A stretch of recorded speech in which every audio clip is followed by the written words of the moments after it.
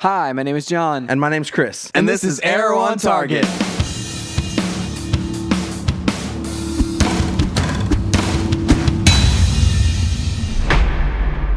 Hey, everybody! Welcome to Arrow on Target. We are your hosts. I went slower that time, Chris. What is going on? I don't know. Usually I say that really quickly. Yeah. And so I decided to be dramatic. Yeah. All right, this is Arrow on Target. This is episode something called Brotherhood. Yes, this is episode, I think it's number 7 this season. We're All right. 7 episodes into this season, Chris. All right, cool. On our main podcast, we actually talk about the trailer for Legends of Tomorrow that just released recently, so you should check that out at stayontargetpodcast.com. You should. This is the mid-season break, correct? I don't know if it's the mid-season break. We're not quite there yet. It's the Thanksgiving break. Yeah, this is the Thanksgiving break. We're back. We're back soon here, and then we'll do the Thanksgiving break sometime in December. I imagine we have mid-season. Mid-season break. Sorry, two more episodes, maybe two. You're right, because the next episode is a crossover episode, I believe. Yeah. Yep. So probably the crossover. Does the crossover happen? Like both episodes of the crossover happen this side of the break, right? Yes. That's what I thought. Yeah. So Chris, Brotherhood. Yep. There's a lot of stuff in this episode. There's a lot of cool stuff in this episode. So let's start off. We usually start off with things that we like. Yeah. All right. I'm going to start off with something that I don't know that I like yet. Whoa. So you're going the opposite way. I don't know that I like another person coming back from the dead, basically, on this show. Yeah. It, again, cheapens death like we've talked about. Oh, it really does. And I also don't like someone coming back from the dead like Andy, who his death was such a formative time in Diggle's life. Yeah. And I feel like if that happens to me, then there would be this huge question of identity if I had based a lot of my actions, my life, and the way that I thought around this one thing happening, thinking that this is true, and then I find out that it's not true. And something that is that shocking, that it's, I don't know, man. Like that moment, like we think before that, okay, he was a bad person. Like, I mean, we've kind of stair-stepped our way into this, where we've already shattered who Diggle thought his brother was in the first place, and then now we are, taking that a step farther and saying he's alive and he's been lying to you this entire time. And think about season 1 with Diggle. We had basically his brother's wife and child. I mean, they're out there in the they're out there in the world. They were a big part of season 1 for Diggle, and now that we've called into question the integrity of his brother, and then also said he's alive. I mean, we've stair-stepped our way here, so it makes it a little bit easier to swallow, since it wasn't just an all of a sudden, oh, your brother's a terrible person and he's alive. Right. We've had a few episodes to kind of get into it, but I agree that it cheapens death on the show. The death means almost nothing on this show and Flash. Like in this universe, somebody dies and you're just like, okay. Yeah, they're probably coming back. Yeah, they're probably coming back for sure. Or, I mean, in this instance, we didn't even, until this season, hadn't even seen his brother. Like, it was just a piece of his backstory. Right. And then or was it last season that whenever we flashed back or saw something in the flashback where he came back from the island. Yeah, that was last season. Yeah, it was last season. We saw him then. Yeah. But that's the first moment we had ever seen his brother. And so we didn't even know his brother was we didn't even know that character. Right. And so to bring that character back to life, that is his backstory is, well, I was dead and now I'm back to life. It's just not a super compelling backstory for his brother. Yeah. I do like that actor a lot. I do like the interplay that they had even on this episode, like the small little bit where he's like, is this true? And he says, yes, all of it. It's true. And I mean, you don't know, like in that instance, whether or not it's true or if it's just a piece of the picture. Is it true or but is it true or is it because he was under the mind control of Damien Dark? Right. Or still and then, you know. Could there be extenuating circumstances here? Could it have been for an operation, an undercover operation of some sort or whatever it could be, Yeah. And I didn't mean to go down to I don't know about this kind of stuff, but I just want that was the first thing that came to my mind is just kind of man, this is happening again. And, I think that's why Diggle is having such a hard time with it, because his identity is so wrapped up in it, probably. Yeah. But to go back to things we like, I really liked just the overall kind of, this feels again very Batman-esque, where you have a politician who is trying to be corrupted by the bad guy, and he refuses to. But I mean, Oliver considers it for a long while. Oh yeah, I mean, and honestly, he wasn't really talked out of it until the last little bit of this episode. Right. And it almost like the nonchalant way in which he goes about being like, yeah, I'm going to do this. Yeah. I'm totally going to be my own undercover agent with Dark or whatever. Right. It just kind of, he really just accepts it. And it is interesting with that character, because in so many other decisions in previous seasons, we've had Oliver that is indecisive, or Oliver that just does it or whatever. Whereas this time, do it, he's just completely open about it. Yeah. He's just like, no, I'm really thinking this is the option. I think the interesting thing is Felicity from the beginning. She's like, you've tried to, basically makes the point, you've tried to take organizations down from the inside before, basically alluding to the League of Assassins, and and how's that turned out? And he still is considering it. I'm like, come on, dude. Like, we all know this is a bad idea. Yeah, and it's like him coming around at the end. I really like that we didn't retread old territory. And it's not like it's a stagnant character completely, that sort of thing. But seeing that he's open about things, like that's the other thing, is that this episode, it exemplified to me that he talked to basically everyone about this. Oh yeah, and I think that's something that I noticed even last couple episodes. Like.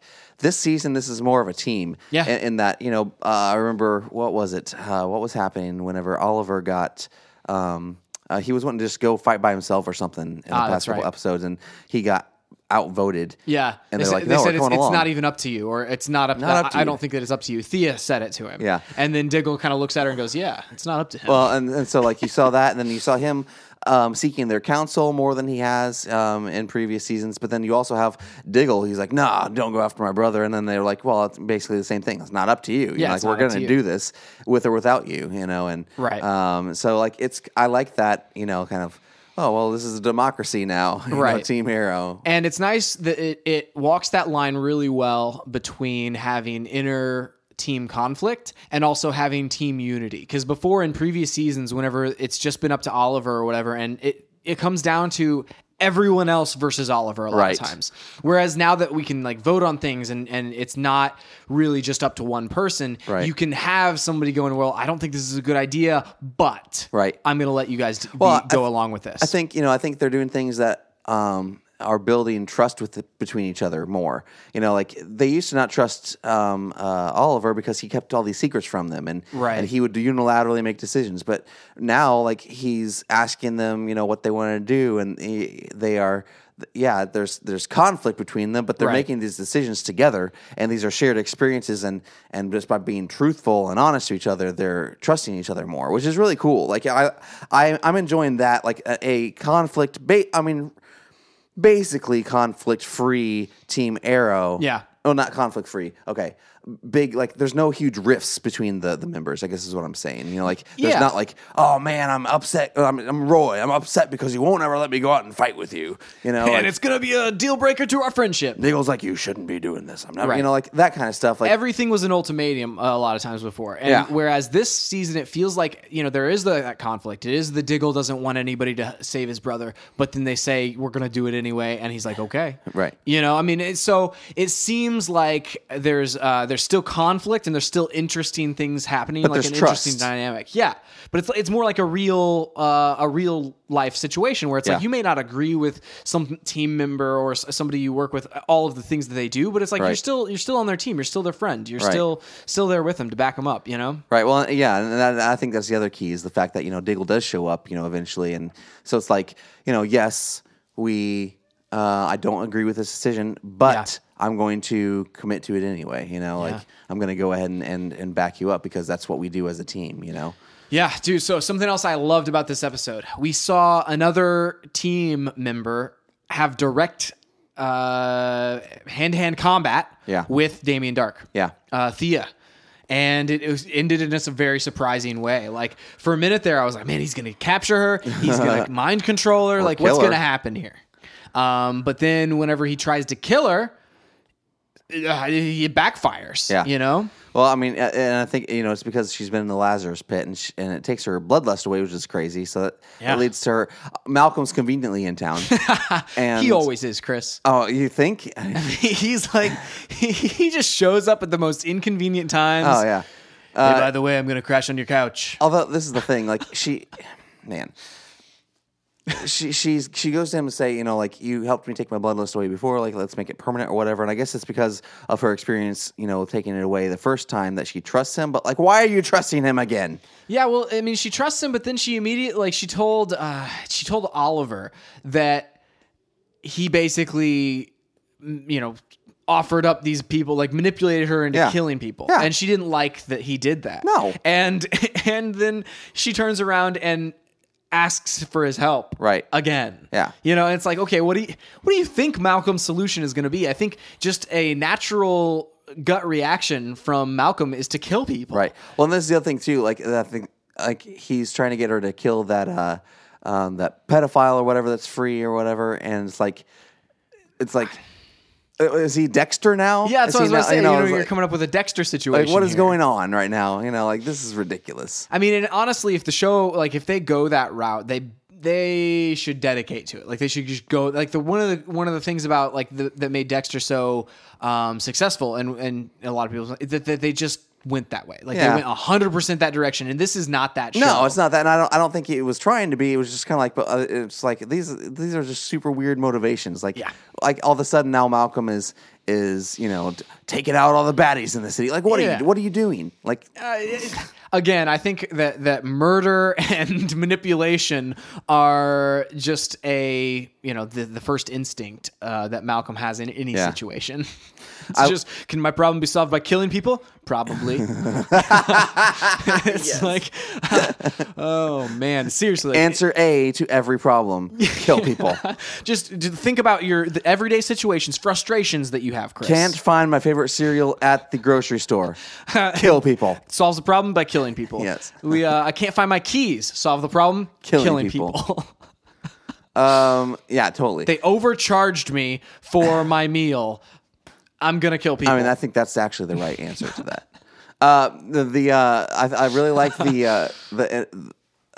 the use of Ray in this episode. Both helping out in combat, but then he's just kind of like, well, I'm gonna stay dead and just do my own thing here. And it makes sense. Like his character is quirky and really weird. Yeah. And so like I just don't think he even really cares. Like he doesn't care.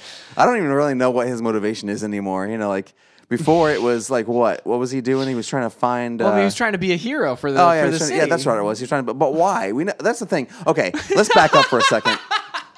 We never even really, like, we talked about this before on the podcast. We never really understood his motivation for why he wanted to do that. Yeah. That was never clear. He's like, I want to be a hero. Like, why? You're spending so much money on this town that you didn't grow up in. I want to own Queen Consolidated. Like, what is happening right now, dude? I don't know. It's very strange. I mean, well, he had the motivation of... didn't he? I mean, he had the same motivation that every superhero does, where like somebody close to him died. You're right, and so he is that kind of motivation, but it never came across in a believable way. Yeah, it never came across as like, it's different. this is a Batman scenario. It's different whenever, well, let's take Spider-Man for example. Yeah, he has the powers already. And then one of his, and then someone dies, okay? Or someone dies and then he gets powers. It's not like he didn't go seek the powers. Right. He didn't go create them in a lab like Ray did. Someone dies and Ray goes and creates them in a lab. Well, even the same with the Flash. Like you look at the Flash and it's like he didn't really have a choice. He got his powers, however many years later, and it was just his personality and the way he is that enhanced that feeling of justice and the all of that. So Ray, he's just lost at the moment. Like it just seems like he's just floating around, seeing what strikes his fancy, helping out Team Arrow. It's leading into Legends of Tomorrow for sure. Yeah, and it's doing some interesting things. There's some interesting. The interactions that he has with people are interesting. I like where those are headed. Yeah. Yeah, I mean, I don't know. I don't know what else to say about Ray, man. Ray is just, he's an interesting character, and it seems like he's just that guy that is like, oh, well, it's just Ray, you know? What do you think?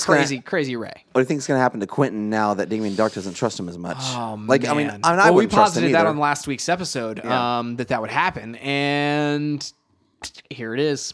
You know, I don't know. I mean, I don't see Damien Dark as someone who leaves loose ends, you know, lying around. And so if he's about to throw away Quentin, he's gonna get rid of him permanently. Yeah, and you wonder if maybe Oliver's play at the end of this episode, where he basically says, "I'm gonna do the exact thing that Damien Dark didn't want him to do." Right. I mean, it was definitely directed at Damien Dark. Oh, of course. I mean, he looks straight at him at the end, you know, while he's giving the speech. Fight him in the light. Yeah, fight him in the light. So, I don't know, man.